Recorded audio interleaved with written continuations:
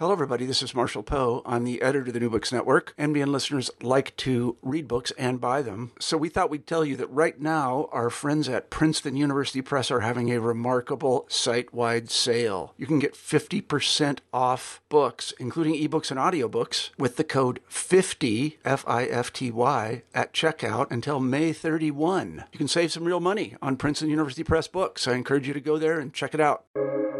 Welcome to the New Books Network. Hello, everyone. I'm Ibrahim, your host for the New Books Network. Today, we will talk with Hosam Ibrahim Elzembely and Emad Aysha about their book, Arab and Muslim Science Fiction Critical Essays, which is published by McFarland in 2022. Thank you so much for joining me today. Thank you, Ikra, for the kind invitation. Could you both please introduce yourselves and your work to the audience, starting with Emad? Dr. Emad Aysha was born in the United Kingdom in 1974.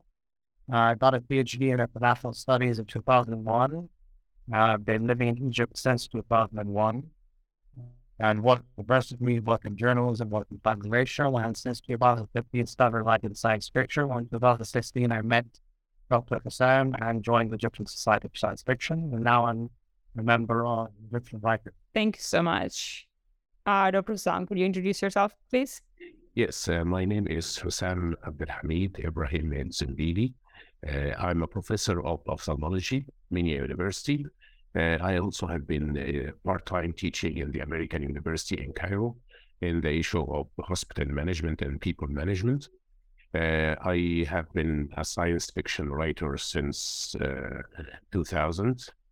I wrote 3 novels and wrote about 20 short stories in science fiction.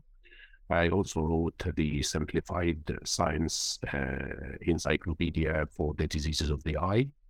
I established the Egyptian Society for Science Fiction in the year 2012. And I met Dr. Emad year 2016, as he mentioned. And then we thought about our project, which you have it in your hands. Great. Thank you so much. So tell us a little bit about the genesis of this work. How did you both start working on the book? How did you come up with the idea? Okay, Emad, would you like to start? Well, I was hired by Dr. Hosam to work as a translator for the Egyptian Society of Science Fiction. I had actually went to him to get permission to translate the very first anthology, founded by accident. And I was out of work at the time in university, market of right out in 2013. And journalism wasn't doing very well either. So I'm very well hired as a translator and doing things like reading essays about our anthologies and contacting people. And in 2018, Dr. Hosam came up with the idea we have to do something new, we have to do something different. We're going to have to make a splash and get recognized internationally. This contact with individual people as they develop. And the idea of both first-person perspectives, actual authors and practitioners in the field giving their stories and their comfort stories. And that's something that's never been done in book form about Arabic science fiction. There are books that came out roughly at the same time as ours, just a little bit before, just a little after. But there's always like just one academic author giving his analysis, his views. I'm usually a foreign. No, actually always a foreign. And they're great books that I know some of you have personally. Dr. Yoav Matai is definitely a great God. And he contacts people, talks to them directly, as well as doing academic research. But this is getting it from the horse's mouth. And there's all this insider knowledge that wouldn't occur to whether academic or retinal. Dr. Sam, would you like to add something to that? Yes. Actually, the very beginning of the idea may go back to the year 2012, after the 2011 revolution in Egypt. We had a revolution. This revolution was aimed to install democracy in Egypt, as we were an autocratic nation. So after that, we felt that sense of freedom. So we wanted to be productive and we want to add to that change. So what we had in hand is to establish the Egyptian Society for Science Fiction. At that time, I didn't have quite a contact with Dr. Emad, maybe through the emails or messenger or something like that. But we established the society, and the society had two main activities. The series of anthology, which is called Shams al-Ghad. We have 8 or almost 9 volumes of it right now. And we have the Egyptian Society for Science Fiction Salon. This salon is about 63 salons up till now, with 63 guests at least, and 63 sci-fi work, Egyptian or Arabic sci-fi work have been discussed. When we thought of going further from Egypt, going further to spread, so we thought about the Arab world. And then we thought about the Muslim world. So the only thing that we could think of is to have a literary work that could get us all in that circle. So we thought about writing a book about the Arab and Muslim science fiction. We haven't seen anyone writing about that before. Maybe at the same time, while we were writing the book, Letterman, a friend, a German friend, he was working in Qatar. He wrote also a book about the Arab and Muslim science fiction. But maybe our book is quite unique because it is written by Egyptian and Arab and Muslim authors and editors. So we started thinking about the book. We wanted to reach out for the non-Arabic speaking world. So this was the only tool as the beginning for that outreach. And then we started the mission. We tried to finish it in time. I think it was supposed to be finished by the year 2020. But there was a lot of hurdles that met us. And by the severe and stringent work of Dr. Emad, we managed to overcome these difficulties. And finally, we got it through with the help of McFarland publishing house. Thank you. Wonderful. I'm glad that you came through all those challenges. So how would you describe this book to the audience? This book is about 383 pages. It comes in 3 sectors. The first section or sector is about whose science fiction is it? And actually it is written by Western science fiction writers, James Gunn and Marcus Wiley. And then we went to section 2, which is the local voices. And this is the bulk of the book. We have essays and interviews from Egypt and North Africa, and from Saudi Arabia, and from non-African Arab countries, as well as from Muslim countries other than the Arab countries, and also from Muslim writers in Western countries. And then the last section was about literature in appraisal. Rebecca Hankins and Barbara and Arik Ibrahim participated in that section. Arik Ibrahim is one of our eminent translators. She and Emad held the burden of translation of many of my work and many of my colleagues' work. They did a great job, and they are the only translator that we have right now. That's about the overall look of the book. Would you like to add something, Emad? We've got 45 contributors, 29 countries, 4 continents, 45 chapters, 13 proper academic articles, very in-depth articles, 17 interviews, and 15 personal essays. And we have some big names from all over the world. Of course, James Gunn passed away now. And Rebecca Hankins, who was appointed by President Obama to be the nation archivist. Now we have Dr. Neb Pawa, a controversial comic book creator from Kuwait. We have Noura Noman, the first and top SF writer in UAE.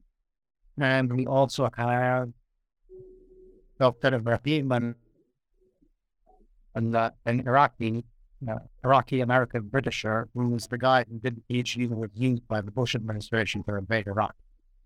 And of course, tried to prove they had weapons of mass destruction when securists at them. And that's one of the things that helped them become a science fiction writer as well as an academic.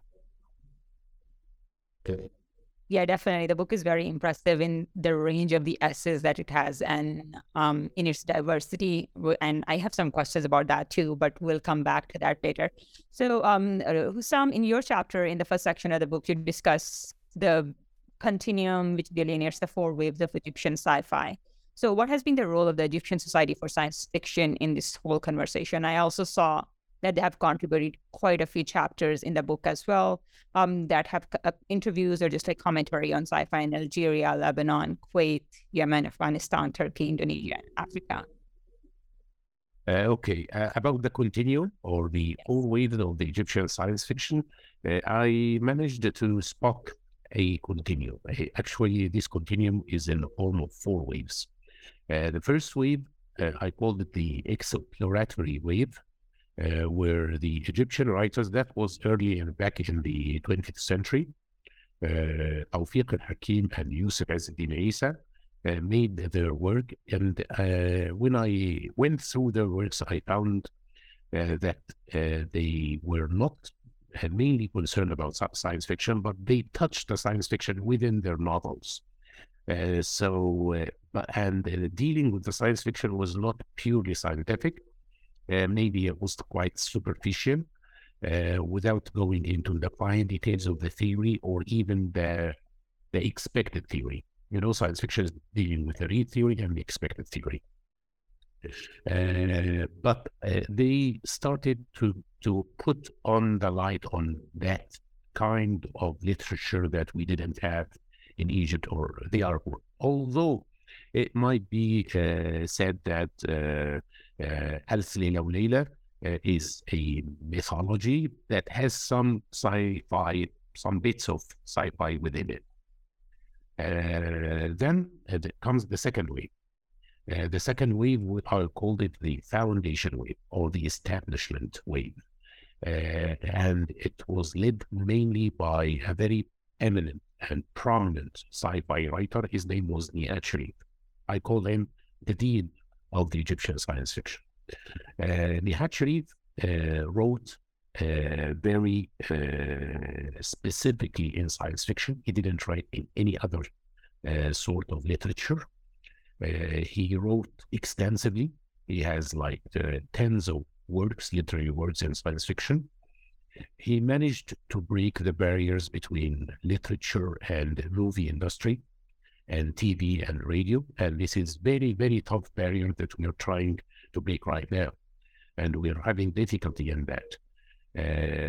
If we manage to break that barrier, we would have achieved a great spread to our paths.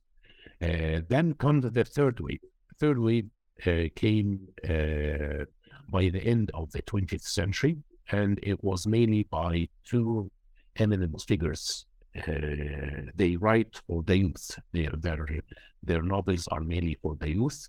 That was Dr. Nabil Farouk and Dr. Ahmed Khalid Tawfiq.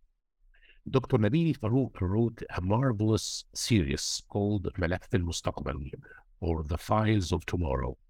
This Files of Tomorrow is a series about 160 books. It's for the youth, and it is in science fiction, but it's the ideas and the discussion of the ideas was not that deep, but the audience liked it, and the Egyptian youth liked it, and he has huge base of fans. So science fiction became a tasty meal for the brain of our Egyptian youth. I wrote within that wave, me and Mohammed Naguib Matar. Mohammed Naguib Matar is the co-founder with me in the Egyptian Society of Science Fiction, as well as Emad, as well as Khalid Gouda, as well as Qadriya Saeed, Dr. Qadriya Saeed. So Dr. Engineer Hatem Al-Banna, Wael Abdurrahim, and Mahmoud Abdurrahim. We have many that shared in the establishment of the Egyptian Society of Answer for Science Fiction. Then comes the final and the fourth wave. And here comes the Egyptian Society for Science Fiction. When we founded the Egyptian Society for Science Fiction, we started to look, what can we add to the Egyptian science fiction?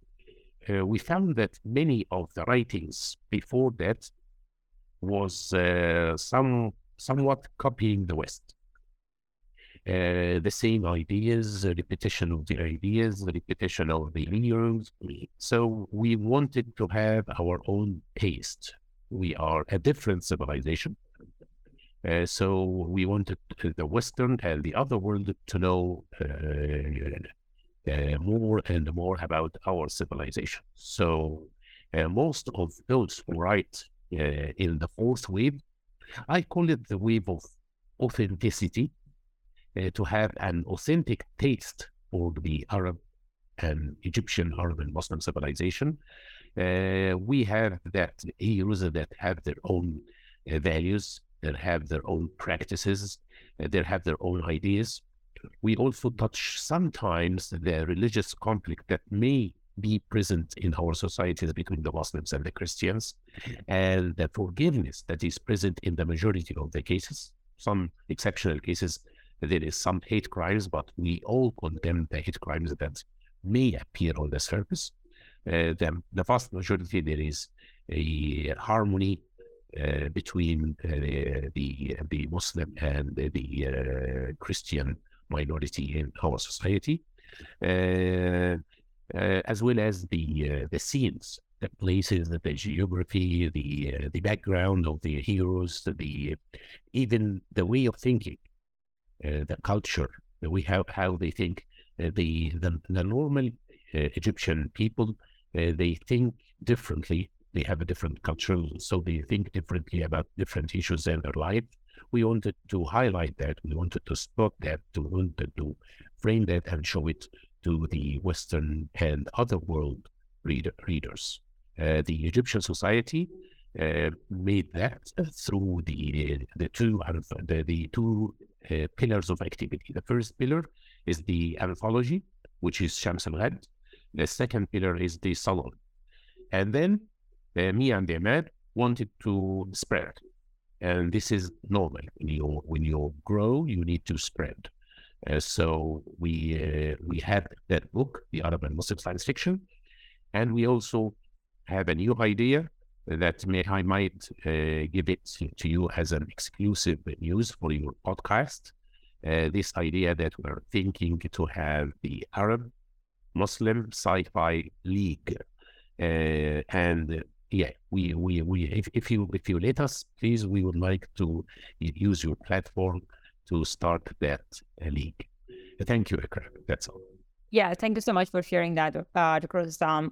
And we can definitely talk more about that. We'll be in touch regarding that. So the next question I have for Emad about your chapter. So your chapter, Mending the Egyptian Gap, discusses the challenges of Arab and Islamic science fiction. Could you share some details about that with us?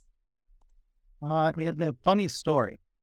I've originally written that chapter for another book before I joined the Egyptian Society for a university in Baltar country, and then that book project didn't fall through because they couldn't get the other contributors to work on time.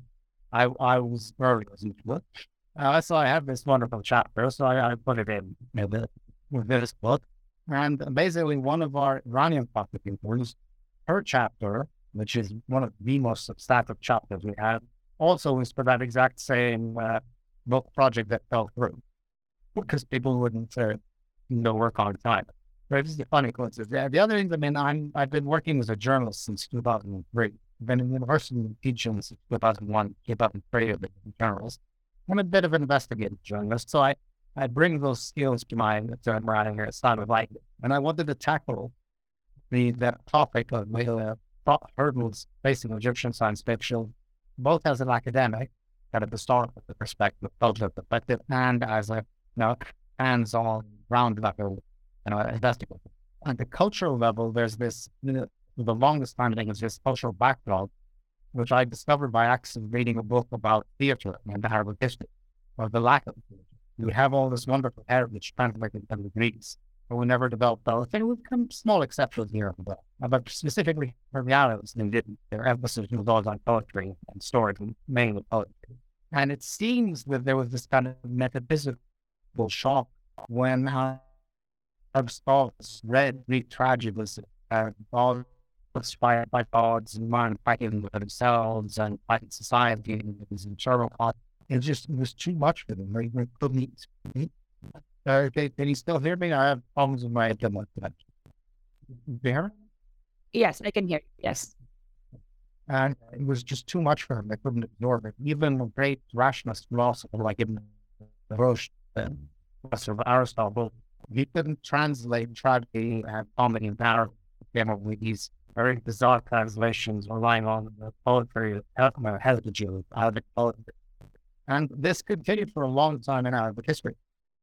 Even if you look at early science fiction, which mostly came from Egypt, there was a lot of hostility, not so much to science, but to modern science, seeing it as inherently Western, inherently materialistic, inherently destructive of nature, inherently destructive of fabric of society, family.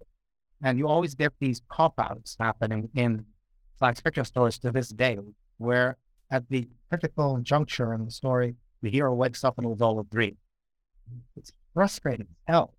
And it still happens to this day. I found it even when science fiction probably like 5 years ago or 7 years ago. Thank heavens we're recovering that. Thanks for that. So that trends. I built up the sound is explaining that the whole basis, less stages. And this is truly general, not just in Egypt. I'd say that many good notion. No, actually it's true in general.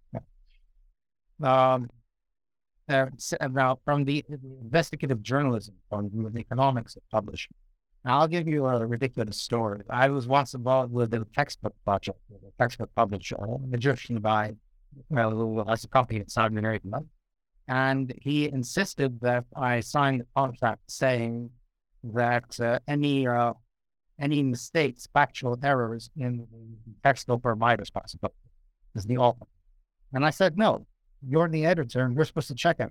In a newspaper, if I publish something, even though I publish something wrong, it's the editor's fault because he allowed it. And he wouldn't budge on that, and I wouldn't budge either. The other thing is he insisted on paying us, me and two other contributors, in installments based on the sale. So I didn't have experience at the time. So I talked to some guys I know in a bookshop, book publisher, and they saw the contract and laughed and said, what's he going to do? Show you memos about how many profits he's made this month and this year? Lump sum fee or nothing. So I insisted on a lump sum fee. He gave me half of the profit, and I never heard from him again. And my two contributor friends did a tremendous service. They didn't get a single penny. So that's what publishing is like there. When Dr. Hosam can give you horror stories about our anthology, Defensive Management Summit tomorrow. Ridiculous laugh at the friends, but they're great. It's changing back then. Now we're getting proper sci-fi and fantasy publishers here in Egypt, and there's lots of enthusiasm and lots of authors from outside the field that get involved. It's changing. But the general problem is you have a very retrogressive business model. They publish like would sign up and wait 3 months to find out what sales are like.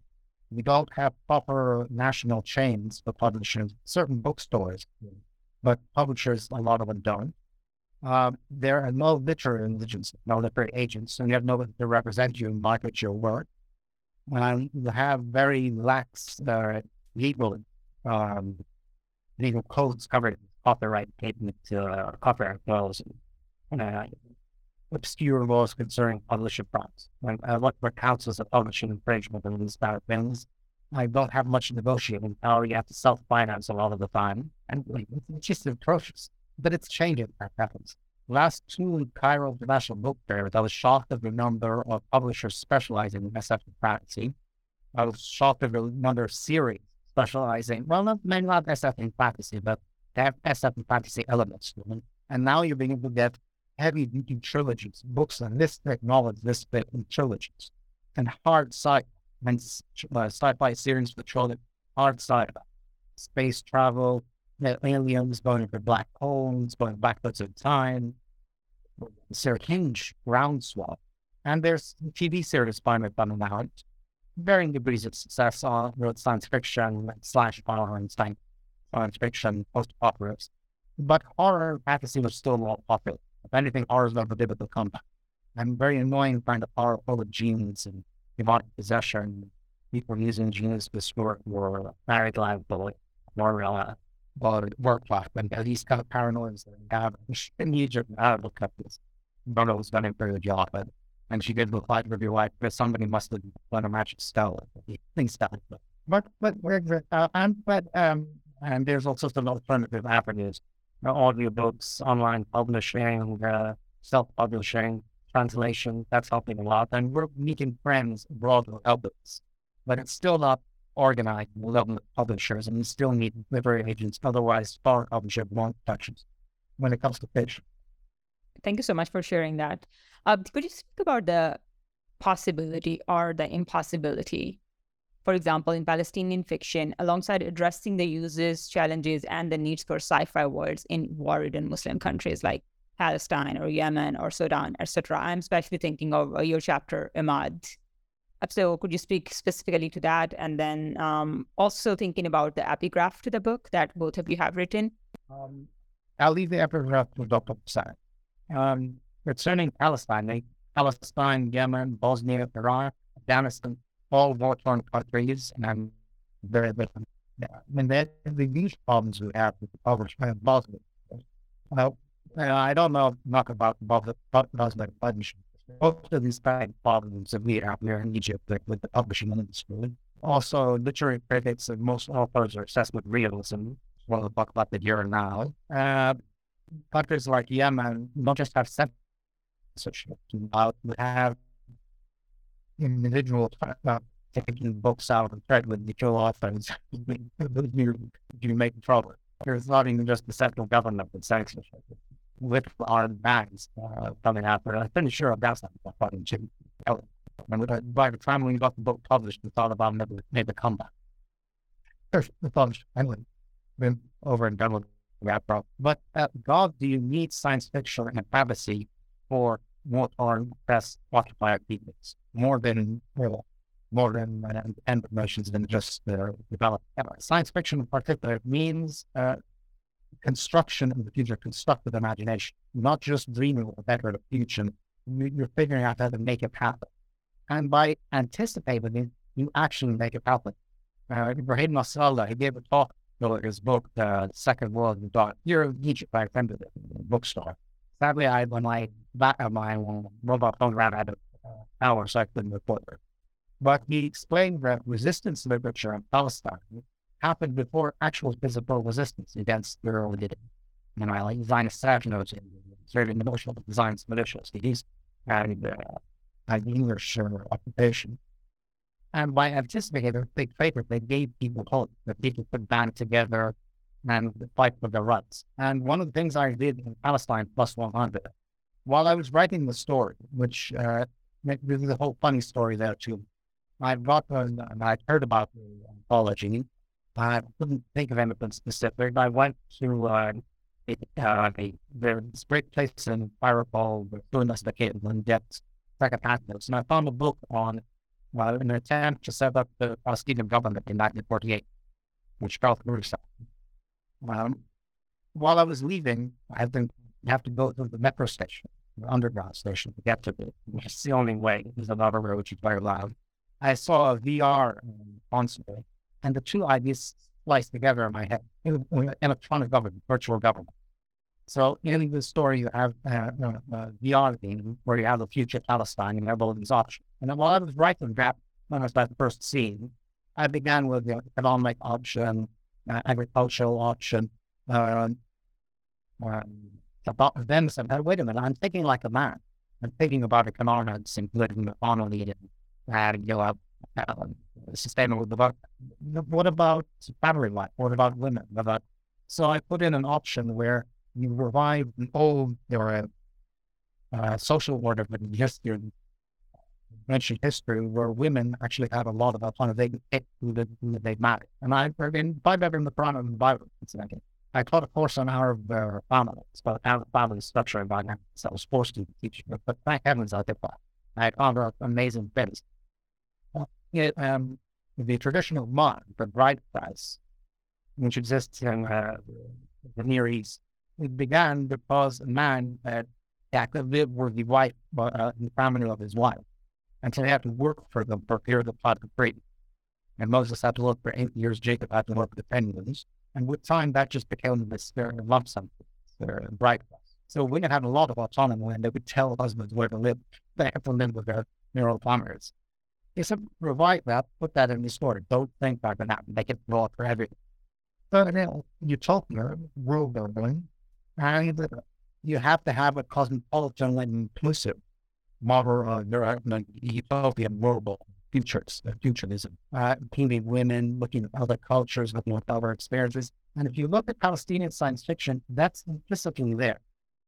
Not science fiction, sorry, Palestinian magic rails and its story. Sabina Jun, Meta, the pirate, the national book where my daughter is not fantastic. This Palestinian guy, I think in the West Bank, he's dreaming of a sweetheart, and he becomes these different people in different parts at different levels of society in Palestine and different Arabic countries. Looking at Tunisia after the Arab Spring, again, the Arab Spring, and falling in love with the Tunisian woman, and she embodies the future. And he just wondered. He had his point in the environment, the Palestinian environment, colors and sounds and smells, and what we had for breakfast, and the smell of the smell of jasmine and the colors that you have indoors, which are very different than an Egyptian house. We have blue, bronze, and gray. Egyptians have beige, gold, and brown, and also and things like that. But at the same time, we have this kind of future vision implicitly. The science fiction can do that explicitly in a very constructive or logical way. What would the economy look like? What would social relations look like? What would the state look like? What kind of technology do you need to make it happen?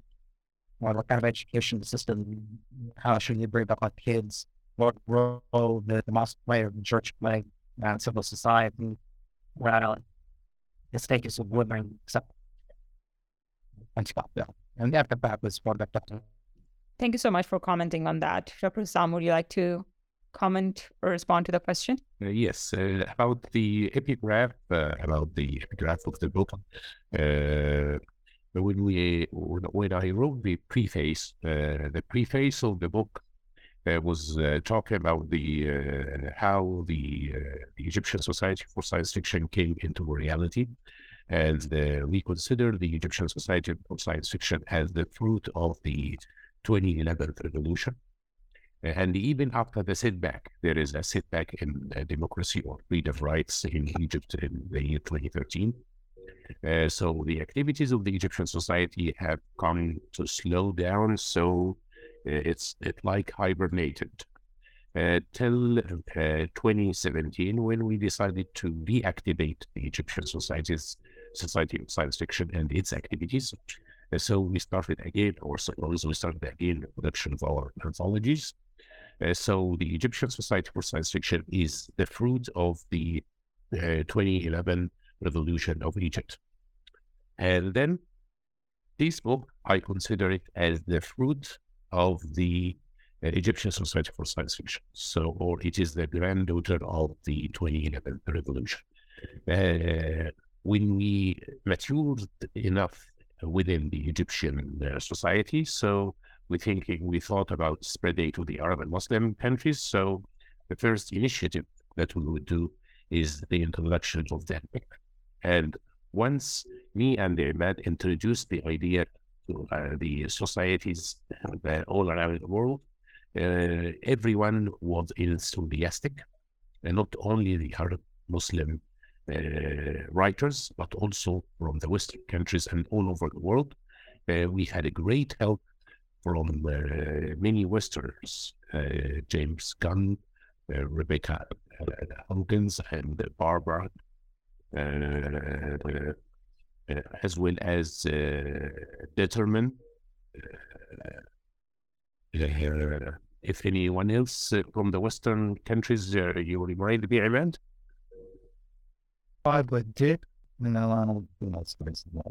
Yeah, I think these were the four main authors that helped a lot about the production of this book. We have our quotes at the beginning of the book.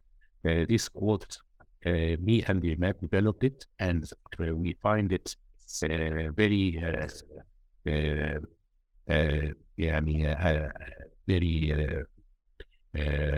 very inspiring for us and for all the readers. We say we evolve through science fiction. We believe that evolution of the human beings comes through science fiction. Scientists get inspired by science fiction. Apollo journeys to the moon were inspired by Jules Verne writings about journey to the moon. Most of the modern inventions were inspired by science fiction. So science fiction is a tool through which we evolve. This is a fact. Even handling the very, very complicated issues of quantum physics and relativity theories is handled by science fiction movies. I don't know if you have seen the latest movie, The Ant and the Wasp of Quantum Mania. Have you seen that movie? No, you don't. Okay. Yes, many movies, even the last, the set of the Avengers, End of Times, they discussed the very complicated nature of relativity and quantum physics. Otherwise, there was no way for these kinds of theories and this kind of science to reach to the normal people. I admire the most sci-fi movie about space I admire is the Interstellar. How meticulously, how scientifically it was revised, and how scientifically it was executed. How were the scientific theories were simplified and were executed within the fabric of that movie is truly inspiring. We could not forget to mention that during the acknowledgement of the book, we acknowledged all of the contributors. We also did not forget about dedication of the book to our nation, the Arab Muslim civilization, and then to the Egyptian, Arab, and Muslim youth, and finally to all the sci-fi readers, writers, and critics, and the academics all over the world. Because our aim from this book is to reach out for the world, the whole world. We know English is a universal language, so we didn't try to write this book in Arabic. So we insisted on writing this book in English to reach out for the audience other than the Arab and Muslim world. That's mainly what I wanted to say about the background of the book. Great. Thank you so much for sharing that. So while reading this book and encountering the wide range of science fictions that this book talks about from the Muslim and Arab world, I was thinking about the question of language. And you talked about that a little bit when you were talking about the translators that you have in the Egyptian Society for Science Fiction. So how does a book like yours deal with the diversity of languages in which literary fictions are written? Or how do you think about that in the context of Egyptian Society for Science Fiction? Most of the writers that we managed to get in touch with, they write either in English or in Arabic. Although there might be some writers who write in Turkish, in Farsi, in Iran, and maybe in the Pakistani or Indian language. But even in Pakistan and India, they write most of the works in English. And most of the Egyptian writers have good skills in English language. We have the translators, even not only that book. So that book, we don't have any difficulty in reaching out to most of the educated sector in Egypt. But we have some trials now to translate this book in Arabic through our connections with the many publishing houses, and even through the Azhar University have contacted us, and they were thinking about translation of this book into Arabic. In the series Shams al-Ghad, we had like 8 anthologies, and we have maybe this is one of them. It's called Al-Muqawwamun, and in each anthology, we ended by a translated story of one of our writers. This translated short story is translated into English because the whole anthology is in Arabic. But we tried to have a share for the English language in each volume of our series. So we have a translated short story at the end of each volume. And this is, as I think, might be the tool to reach out for the non-Arabic speaking world. Emad, if you want to add something? Yes. Also, under productive mention are 2 illustrators, and we're having an illustration with Dr. Hosam. Emad and Yahya and the Bib. Yes. Nice to happen them. Yes, they are two very gifted illustrators. Yes. Yeah. We cannot forget their efforts in making the illustrations in the book. Definitely. Ammar Gamal and Yahya Abul Gheid. Ammar doesn't give you what you tell him, but he gives you something that's better. It's like about it. He actually get the limits out of your better than you can describe it, or give you an alternative of that. And Dr. Hosam, he thinks in a diagrammatic way because he's a proper scientist, medical doctor. I'm the qualitative of that. And it's already a big concept, the social philosophy. Concerning their language, I translated also a lot of their material, certain authors, and some didn't speak English and spoke French. But they could right now. And what I tried to do was capture the tonality of the voices, the way they talk. Some write in a very strict, dry academic way. Others talk about themselves, like my experience. There's some kind of make little clips, and I always try to do this and so on. You try to capture it.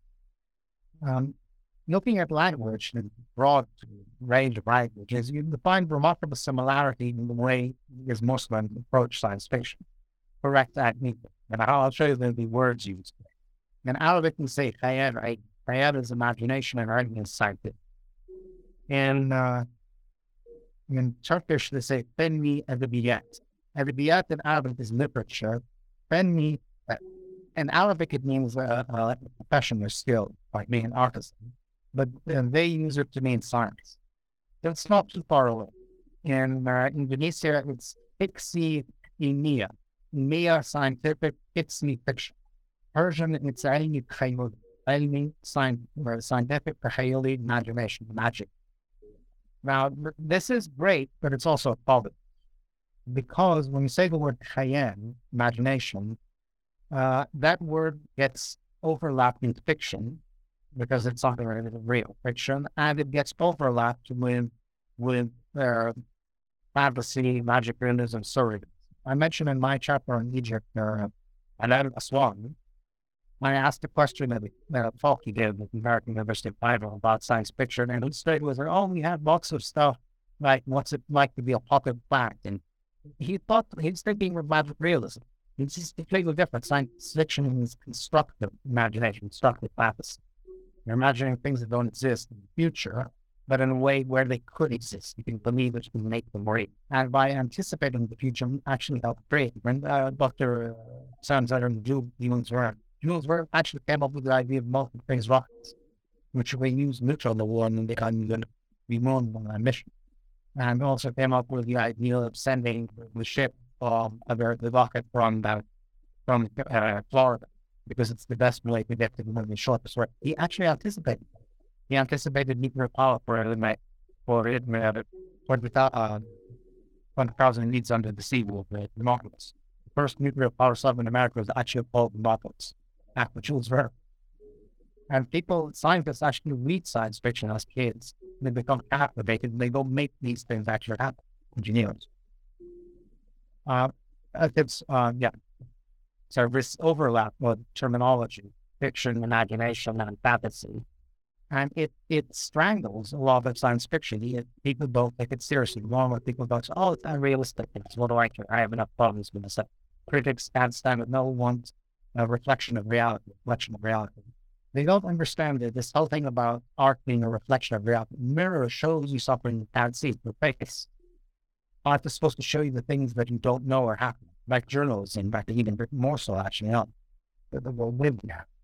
And looking at Soviet science fiction, in talking to and it's one of the best in the well, he explained that the Soviet system, which practically invented socialist realism, they also have surrealism and actually part of science fiction. It's distracted look.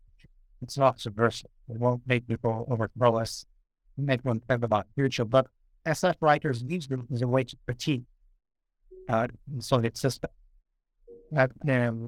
In Egypt, in Arabic countries and TV drama, they always do historical drama to critique the modern political situation. Examine the olden days, the bad, over and done with. Soviet writers did it by looking in the future. They have future systems, spoken systems, and ways to fight back, and ways to create a better system. There were Surgatsky, they were the true top radical thinkers in the Soviet Union. I've read one of their novels about it, and you can tell they're lampooning the Soviet Union. There's a scene where this guy steals a spaceship, or he pretends to be an astronaut. It's a spaceship, and his friend tells him, well, when do we figure out we're not astronauts? Don't worry. The real astronauts show up. They'll take hours proving that they're astronauts, getting the paperwork and making phone calls. By then, it'll be long gone. You can tell he's lampooning the Soviet Union. And it does it in such a fun way and in a very constructive way. Have all these green hard science concepts on there. And also, we as with an advantage of having an overlap with fantasies, bring in elements from fantasy, almost from myths. A lot of our authors are border by, and if anything, they're more like towards fantasy. I'm the hard science guy, provided for you in Star Trek. But we ran with Dr. Hosam. His first attempt at the novel, he was inspired by the novel 1 month, and I read his latest story, Not Where Seven on Mars, and they have storytelling. Every day, somebody tells a story, and you can tell that's still been touched up his head, and 1,001 nights. So we have this, our language dilemma. It's a crutch and a stepping stone we can build at the same time. And we can make a distinct contribution to the global account. Science fiction fantasy. That's not great. Great. Thank you so much for sharing that. So how do you suggest academics and readers approach this book? This book is actually, it can fit the academic as well as the non-academics. So for critics and for the departments of literature and critics, it is going to be very beneficial, especially if they have a department for Middle Eastern studies or Middle Eastern literature. I think it's also enjoyable for the non-academics and for the regular readers as well. The stories and the context and the storytelling style of many of the essays within that book, I think it's quite interesting. Maybe Ikra, you can tell us what was your experience reading that book. Also, for those who are interested to know more about the Egyptian, the Arabic, and the Muslim countries, this is a good window. It's a window for the enlightened people. It's a window for the scientifically thinking people. Hopefully, those scientists can pave the way for the development of our societies. Science fiction in Egypt and maybe in our countries is not that privileged. Maybe the vast majority of the writers ignore and underestimate the value of science fiction. This is what we are trying to change. We're trying to change that culture that is antagonizing us. We are swimming against the stream. The vast majority of our people, even during early times at school, they don't like science, they don't like biology, they don't like chemistry, and they envision science fiction as that bitter memories of studying biology and chemistry. So when they hear the word science fiction, they have the chills and they would like to withdraw from that book. So maybe Nabil have done a great job in that. Hopefully we can do that. But we need the support of the media, support of the movie industry, support of the TV, the radio, and even support of the governors and the president of the countries. If they decide that the presence of science fiction culture is a matter of national security, I think it's a matter of national security. Ignorant people will definitely lead to ignorant society, will definitely lead to a country that is so underdeveloped and so non-competitive and so non-giving to the human civilization. We want to give our share in the joy of science fiction, for pushing the mankind to even I would like to share with you some of the scientific predictions that I mentioned in my book, The Last Voyage, and I have another book that I published early in 2001, because I consider scientific predictions is one of the integral parts of science fiction all over the world. I wrote about the individually testing machine for human body. It was a machine that I thought examining every cell of the human body to detect any disease or any defect in the metabolism of that cell. That was in my book, The Great Space Saga. That was in 2001. And I believe science came with a PET scanning, which is quite close to that machine. But I think there will be a better machine than the PET scanning in the future that can detect not the anatomical aspect of the cells, but also the functional and the metabolic and the chemical processes that going on within the cell. This is one of my scientific prediction. Also, in the book The Last Voyage, this book won the literary award of the Science Academy of Egypt in 2022. It is a science fiction novel on Mars, and one of the very few novels that we have in the Arab and Muslim countries that it's all the events and all the actions is going on the surface and under the surface of Mars. In that book, I also anticipated the presence of autonomy for the AI and the robots. And this is a very huge dilemma. I think we're living the age of IA now.